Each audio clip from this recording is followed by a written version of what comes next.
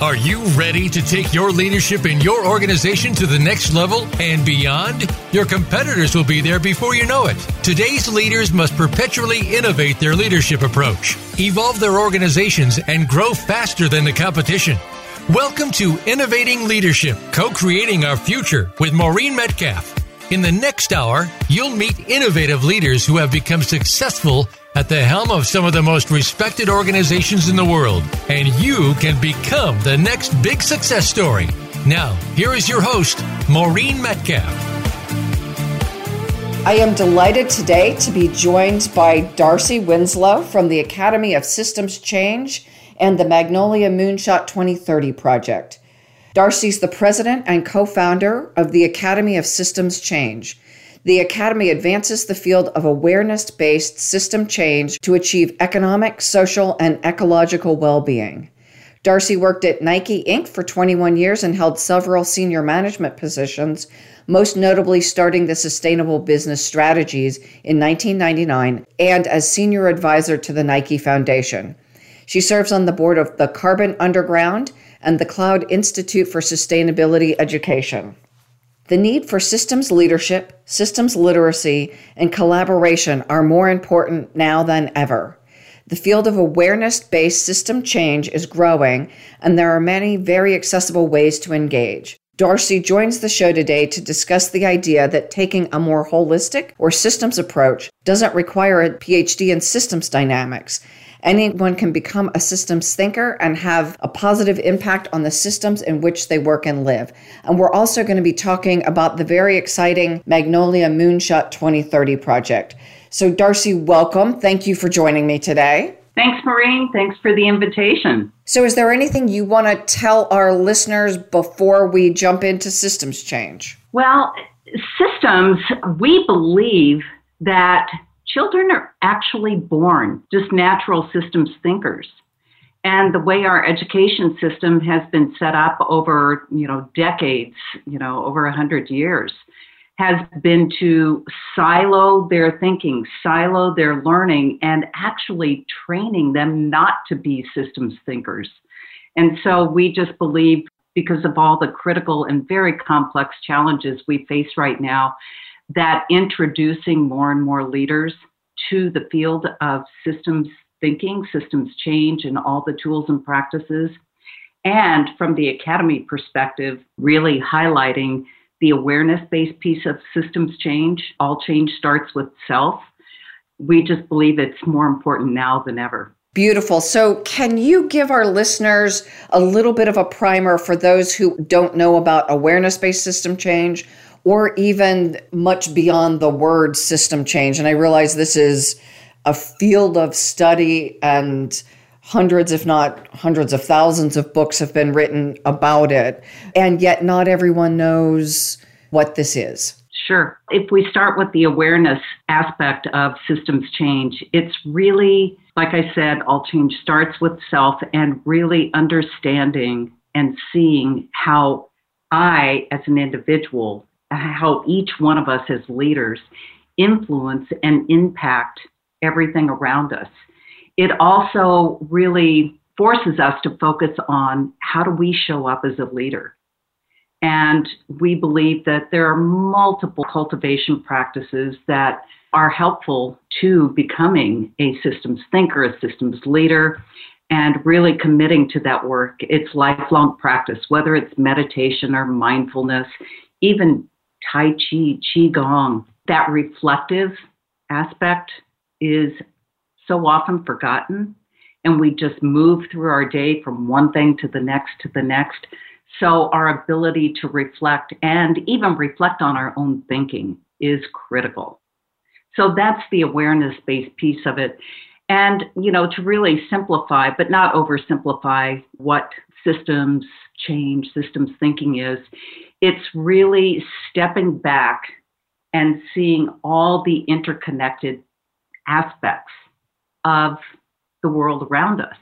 Our food system, what does it take to actually get food to our table? And if you think about that all the way back to the farmers and the farm and the seed, and look at that entire value chain, that's a system. And it's been called one of the most complex systems on the planet. So that's a system. A family is a system. So if you're living with another person, you're a system. You're not just two individuals, you're interacting. And so it's just being able to see a system. And we often say you have to be able to see a system before you can transform a system.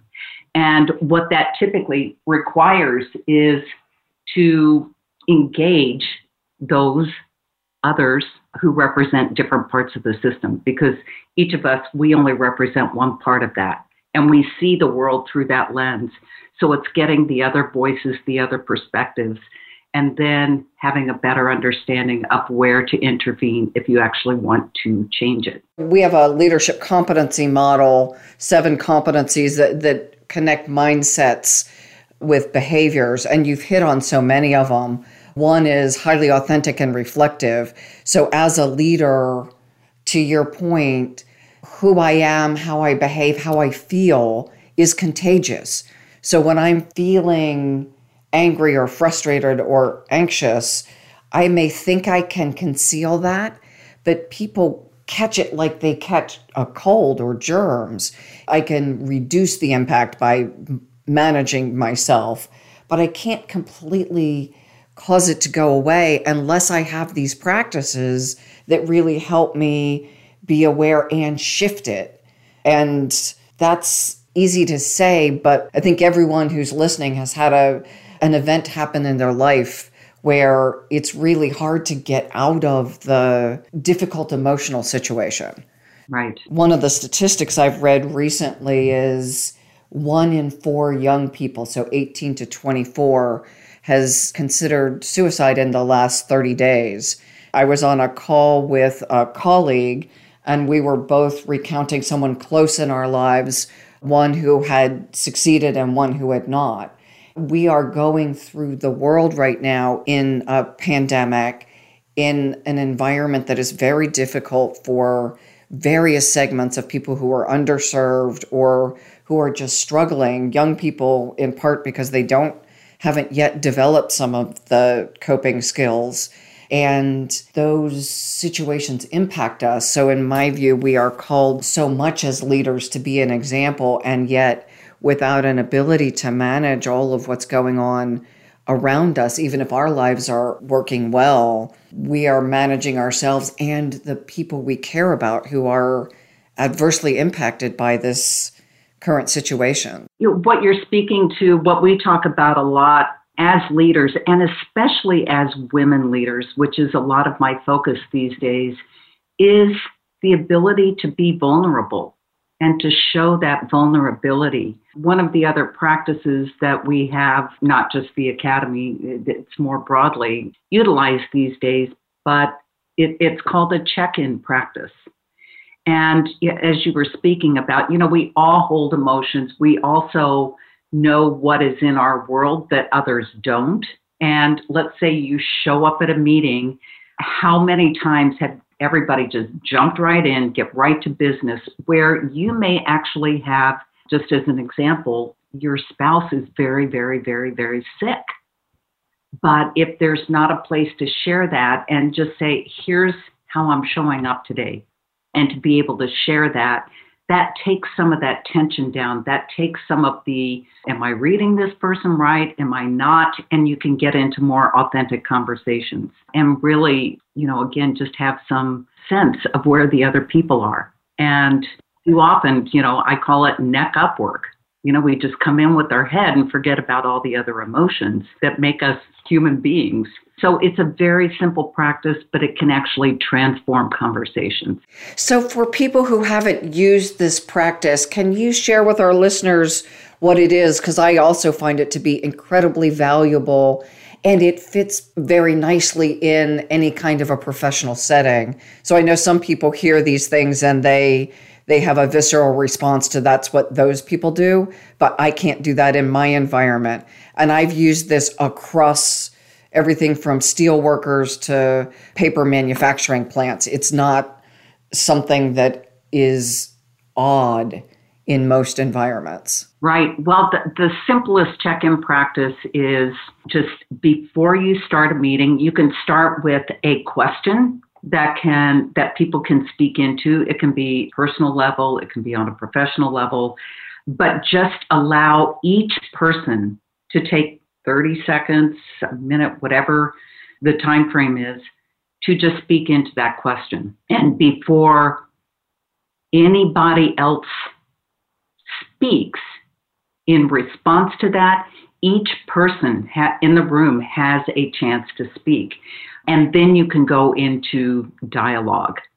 And it's just a way to get everyone's voice into the room, because how often have you been in a meeting and there's one or two people who take up all the air in the room? And they may not have the best ideas. So it's a way to get all the voices in. If you're in a very large meeting, what we often do is put people into groups of 3 or 4, even 5, and they have that conversation amongst themselves. We give them 10, 15 minutes, and they can actually go very deep, especially if they've never met each other. And then you can harvest some of the comments that came out of that. And your comment, I've used it with leaders at the World Bank.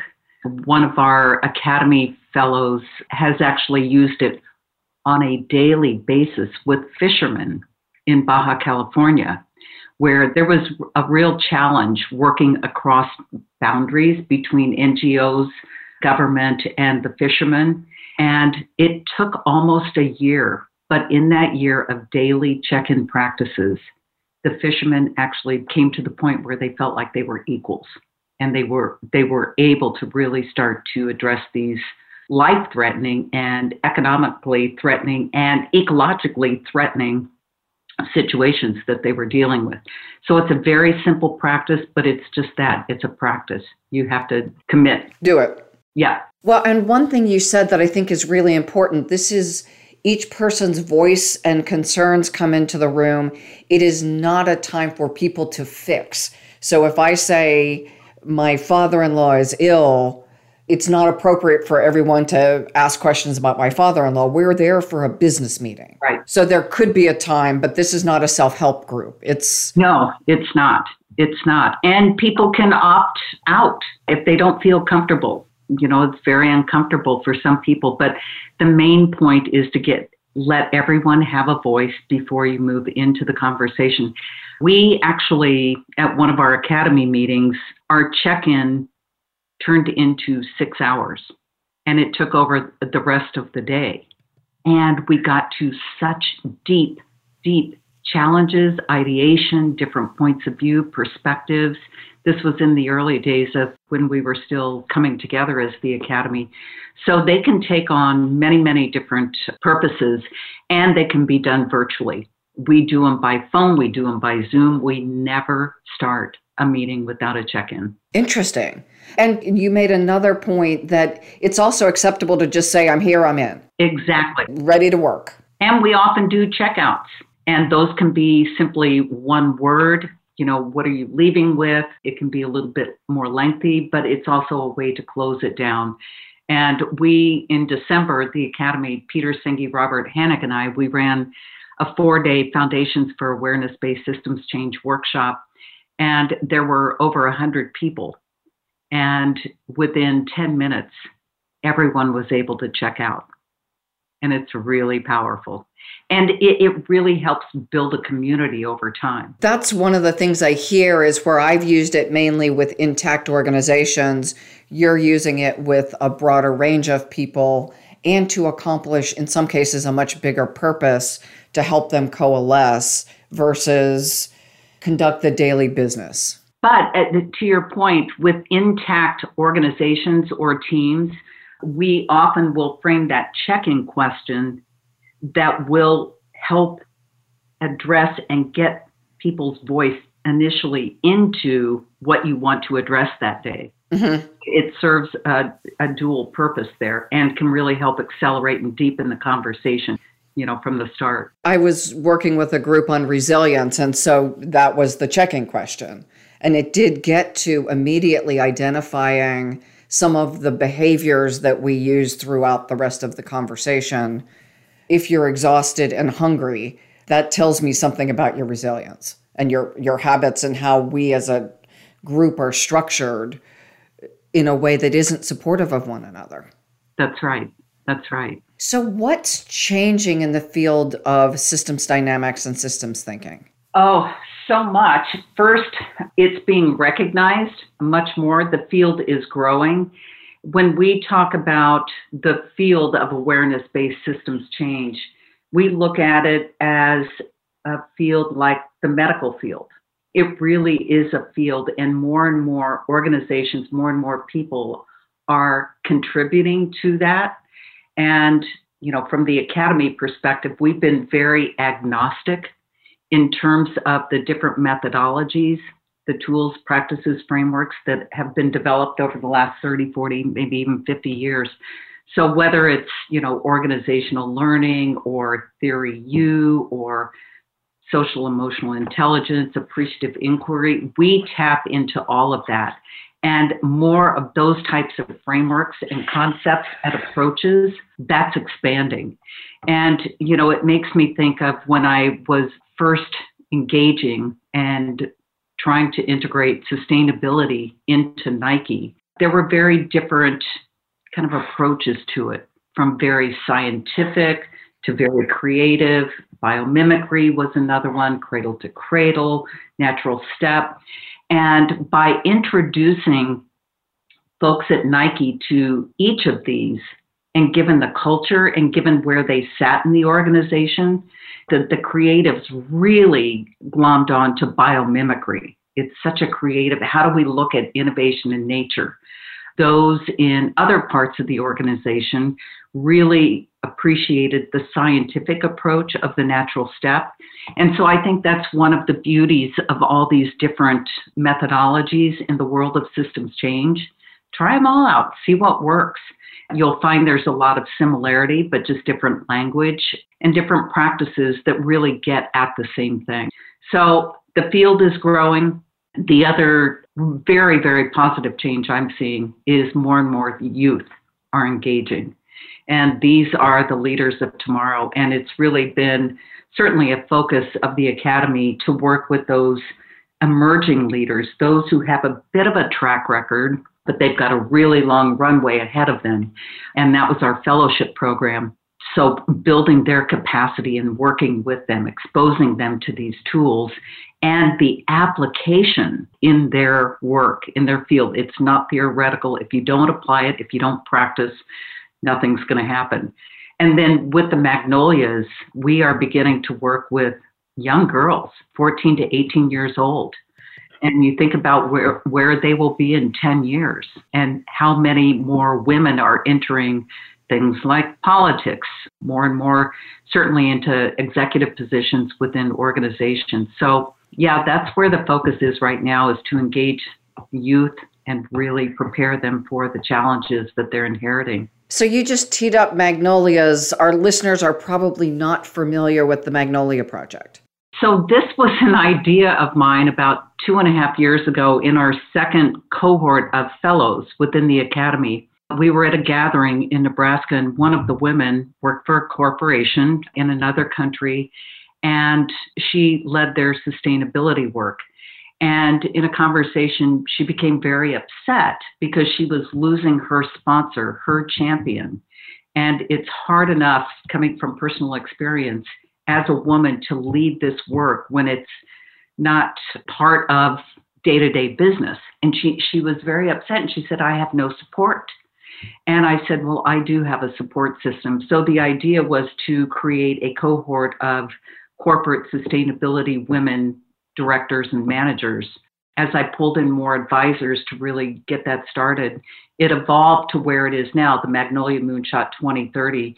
And our key areas of focus are reversing the climate crisis, achieving the UN Sustainable Development Goals, and really addressing racism and climate justice, social justice, equity.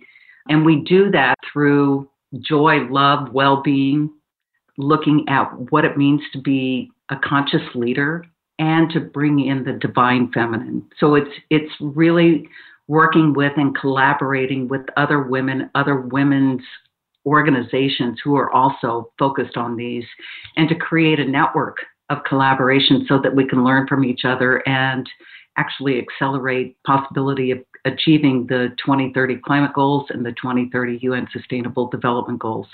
Thank you. We are going to go on break right now, and we will be right back with Darcy Winslow and Maureen Metcalf. And we are talking about the Academy of Systems Change and the Magnolia Moonshot Project 2030. Join us back in a moment. Become our friend on Facebook. Post your thoughts about our shows and network on our timeline. Visit facebook.com/Voice America. The Innovative Leadership Institute is your trusted partner to create perpetual innovation and evolution in your leadership and organization. Are you ready to innovate and evolve? Since its inception, the Innovative Leadership Institute has been dedicated to helping leaders evolve their leadership mindset and skills and create organizations that can continually innovate to achieve results in a highly competitive and rapidly changing environment. We help leaders, management teams, and organizations identify and create the capacity to update how they lead, identify, and implement transformative solutions necessary to meet their mission and create strategic advantage. The Innovative Leadership Institute offers proven results backed by leading-edge research and a global network of accomplished consultants and thought leaders. Visit innovativeleadershipinstitute.com. Maureen and her associates are ready to discuss your needs and tailor a solution to meet your goals. Move forward with the Innovative Leadership Institute. Visit innovativeleadershipinstitute.com today. Have you friended us on Facebook yet? Why not? Just go to facebook.com/Voice America or search for the keywords Voice America. Once you are part of our Facebook network, you'll receive daily messages about what's happening with our shows, this week's featured guests, and new happenings at the Voice America Talk Radio Network. And you can add your voice to the always active discussions on our timeline. Just go to facebook.com/Voice America or search for Voice America.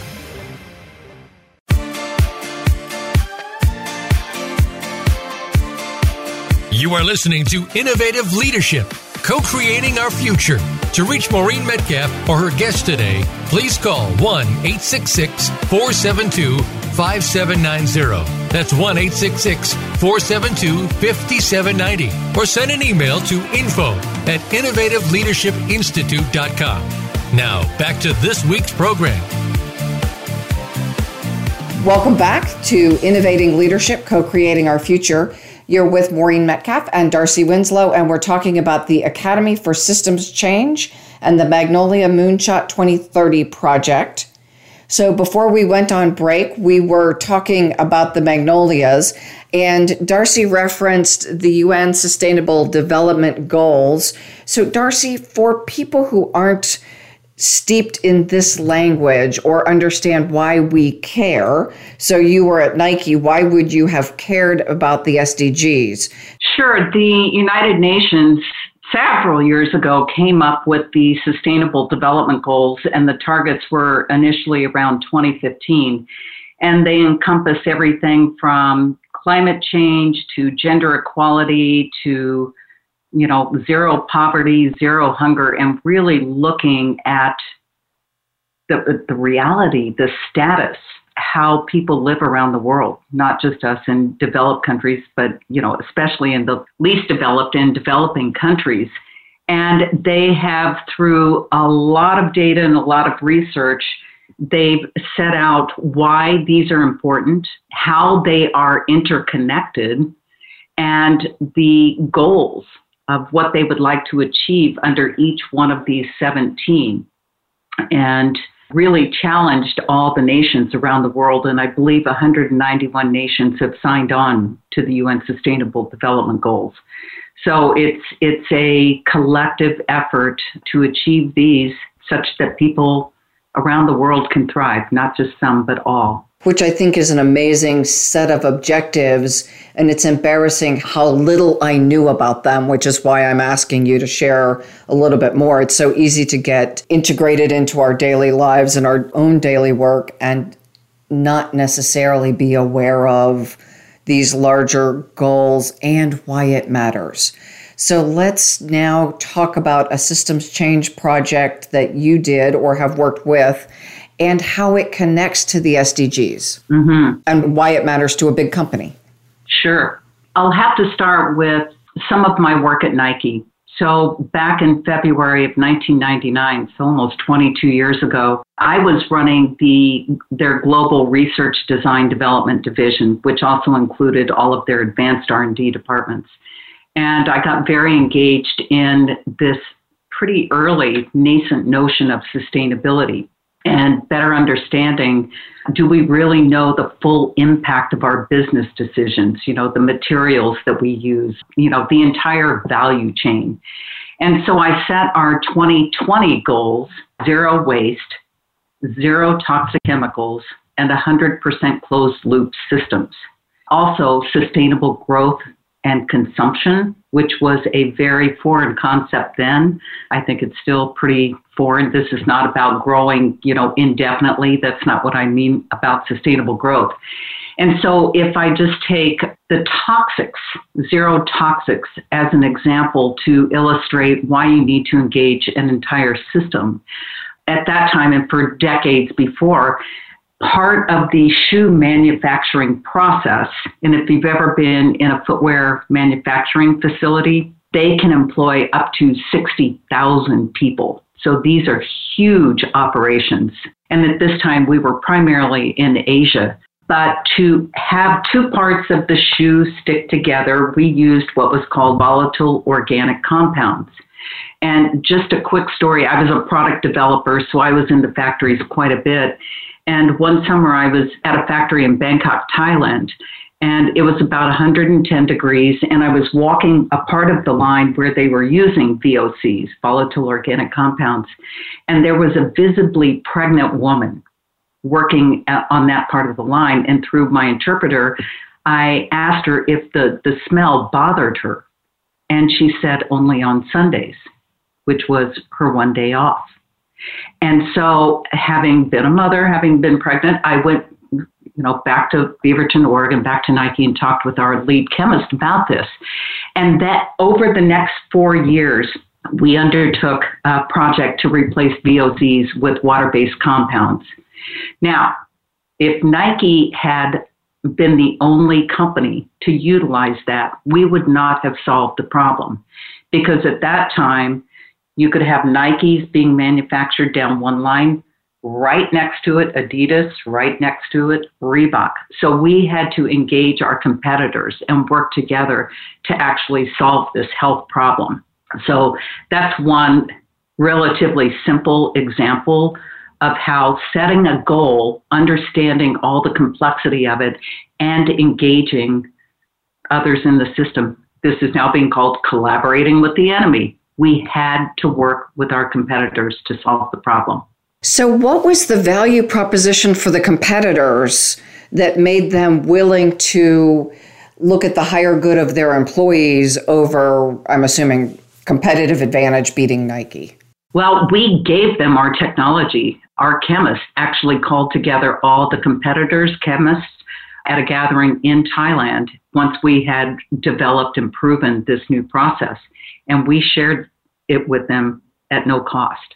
So knowing that the VOCs were very detrimental to the health of workers, had they not started using the water-based compounds, they could have found themselves in a liability suit. One last thing, it's finding that pre-competitive space. Water is another issue, and water is one of the UN Sustainable Development Goals, clean water, sanitation, and access to fresh water. And the apparel business, any apparel business, is so water intensive. That's another pre-competitive space where there's actually a lot of innovation and collaboration happening right now. I'm just thinking, and this also gets to one of the underlying questions of the purpose of a corporation that I know has gotten a little bit more attention recently. And I'm going to talk about the Business Roundtable and their affirmation of purpose that talks to beyond stakeholder, beyond making money. It's delivering value to customers, investing in employees, dealing fairly and ethically with suppliers, supporting the community in which we work, and generating long-term value for shareholders. So that in and of itself is different than the traditional make as much money as we can. And not everyone is yet on board with those views. That's right. And there's a difference between creating value and having values. So I think that is also changing. I think more and more corporations really are waking up to this, especially if they rely on finite natural resources. If we look at the destruction of these finite natural resources, whether it's forest, ocean, whatever it might be, at some point, the question is no longer how much can we afford to pay for these natural resources, but will they be available at any cost? And for people who are longer term thinkers, what world do we leave for our children? What's the legacy? Exactly. And when ecosystems collapse, it is not linear. It's pretty dramatic. And so you can see it coming. But once an ecosystem collapses, it's millennia before if they can be restored. And so if you look at fisheries, and so much of the human population relies on fish for their protein. And it's estimated between 80 and 85% of our global fisheries are overfished or on the brink of collapse. So we really do need to think about this as a system. Global system, which again gets to national boundaries. It doesn't matter if we're a more developed country and we have more money. We may be able to buy stuff from and keep it away from poor people so they die quicker. But when the system collapses, it doesn't matter how much money we have. Well, the pandemic, if we learn nothing else, we are connected as a global species. And it's raising interesting questions on who gets vaccines and at what rate. Exactly. Yeah, the climate justice, equity, some of us within the Magnolias were talking as all of this was happening this year. And crises like these expose fault lines. And inequity and racism, climate. I mean, this pandemic, they say this is just a warm-up. You know, as the permafrost continues to melt, that more of these buried microbes, we're going to be exposed to that. So we can no longer ignore these fault lines in our system. I mean, you know, another thing, look at the supply chain, the global supply chain. When the pandemic first hit, you know, it exposed how unable we were to adapt quickly. And so these fixed systems, they can collapse very quickly. All of this conversation then leads back to the importance of systems change. And I realize that for many of us, we want to focus on what's within our control, in our boundaries, so we can make progress. And yet the idea that you've said after the pandemic, for people who weren't thinking about it before, we can no longer escape that the work I do and my life is part of a global system on many levels. I'm probably wearing clothes that weren't entirely made in the US, if at all. And the carpet I'm standing on, the curtains behind me, everything around me, or much of it, has a global orientation. And certainly my food, if I'm eating any kind of fruits and vegetables living in Ohio in the winter, many of them are not from Ohio. There's no escaping it now. And that's part of the awareness. And with that comes choice. So you now have choices once you become aware. And back to, you know, where we have influence, when I set the 2020 goals, one of the first things that we did was literally to create a visual map of how we saw the system. And that included the entire value chain from our upstream material suppliers, vendors, manufacturers, all the way to our retailers and our customers, our consumers, and both the land and the natural resources that we drew on and the atmosphere. So that was the system that we drew. And we then looked at it through the lens of these goals to understand, where do we have control?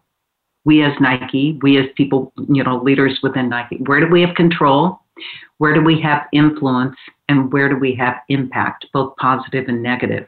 And out of that comes choice, where you invest, where you innovate, who you collaborate with, who you partner with.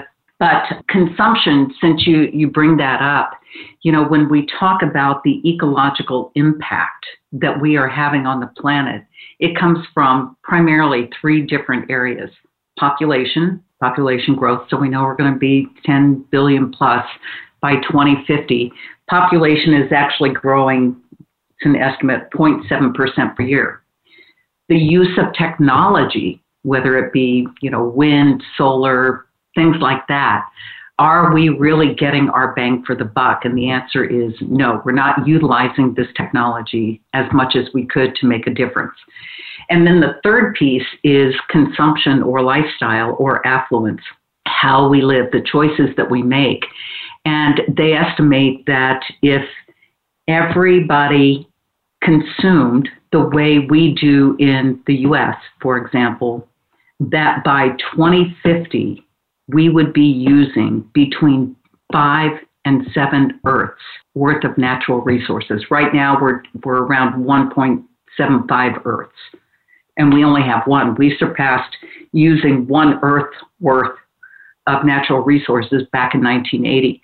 So we have to wake up to the choices that we're making, our consumption patterns. That is the greatest leverage point each one of us has. With that in mind, you're dedicating your life to the Systems Change Academy and the Magnolias and whatever comes next. What is most interesting and most compelling to you right now? And I assume it is around solving this consumption issue. That's part of it, but given where I am right now and just my kind of lifelong commitment to women athletes, women leaders, I ran Nike's women's business, working with the Nike Foundation, which was focused on adolescent girls, young women in the least developed countries in the world. I really want to work to grow, support, build the confidence, lift the voice, create a community of women leaders. So that is at the heart of Magnolia Moonshot 2030.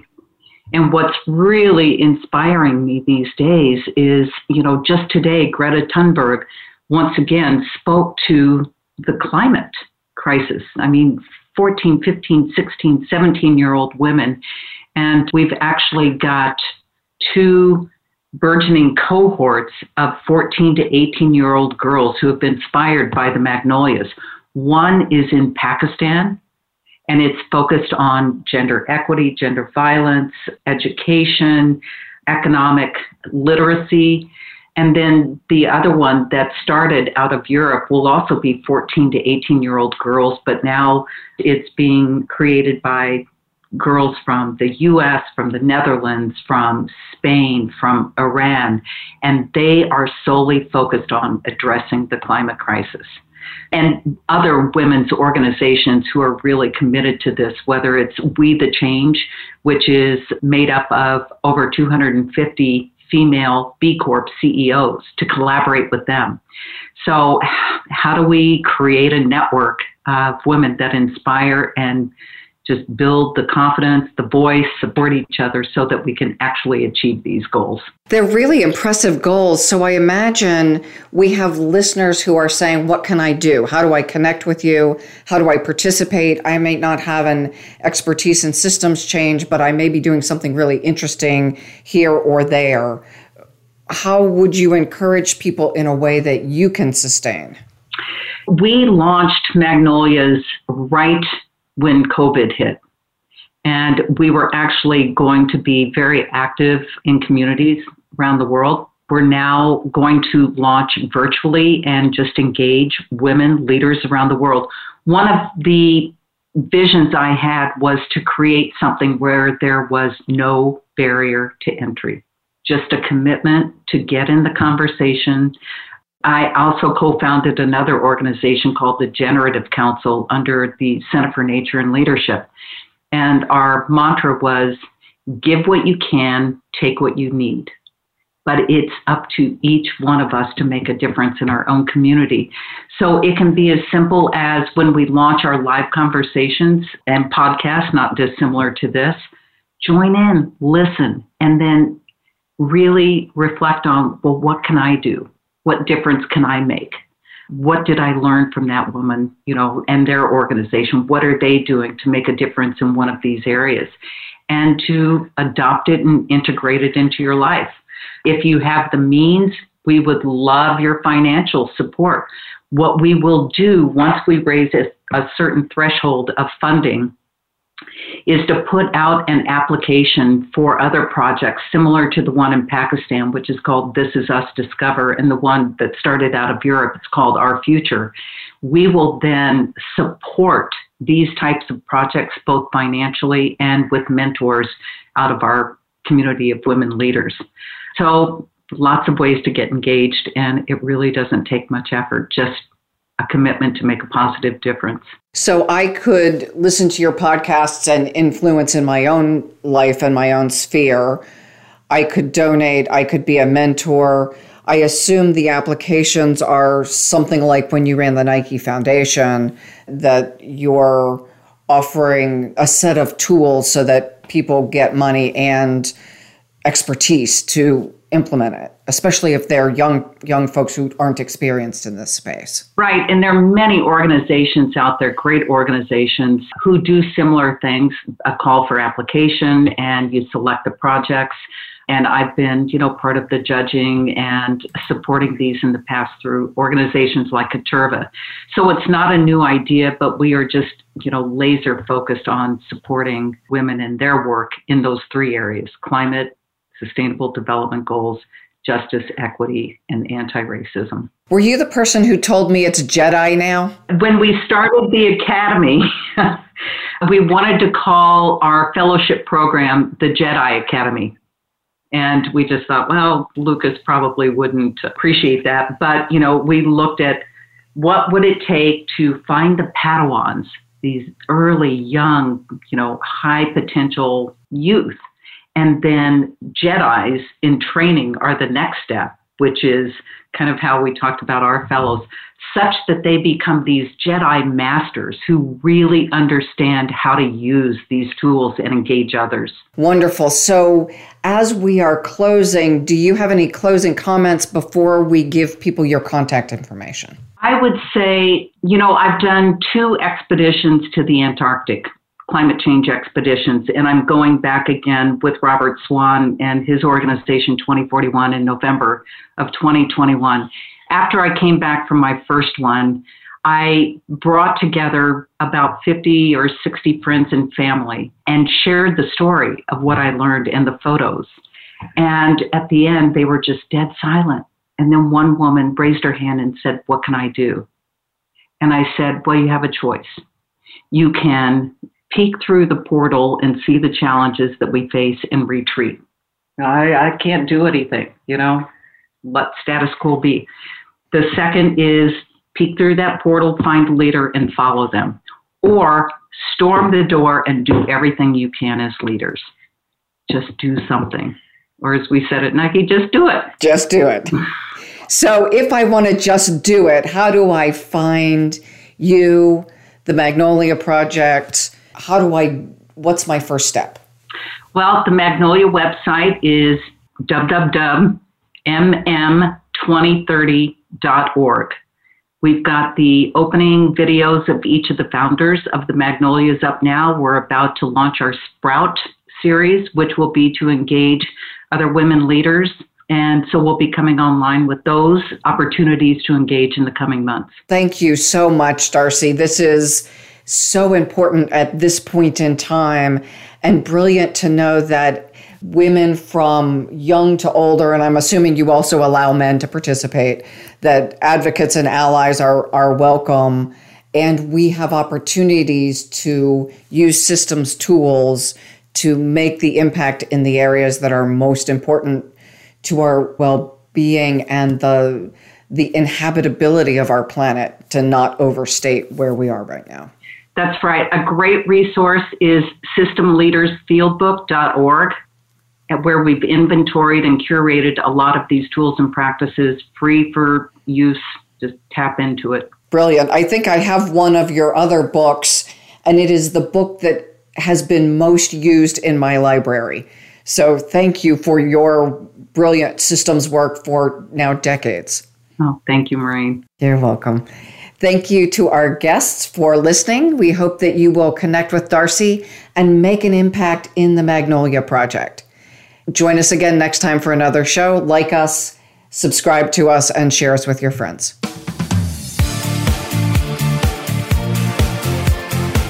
Thank you again for joining us this week. Please tune in for another edition of Innovating Leadership, Co-Creating Our Future with Maureen Metcalf next Tuesday at 11 a.m. Pacific Time, 2 p.m. Eastern Time on the Voice America Business Channel. We hope you'll join us then and have a great week.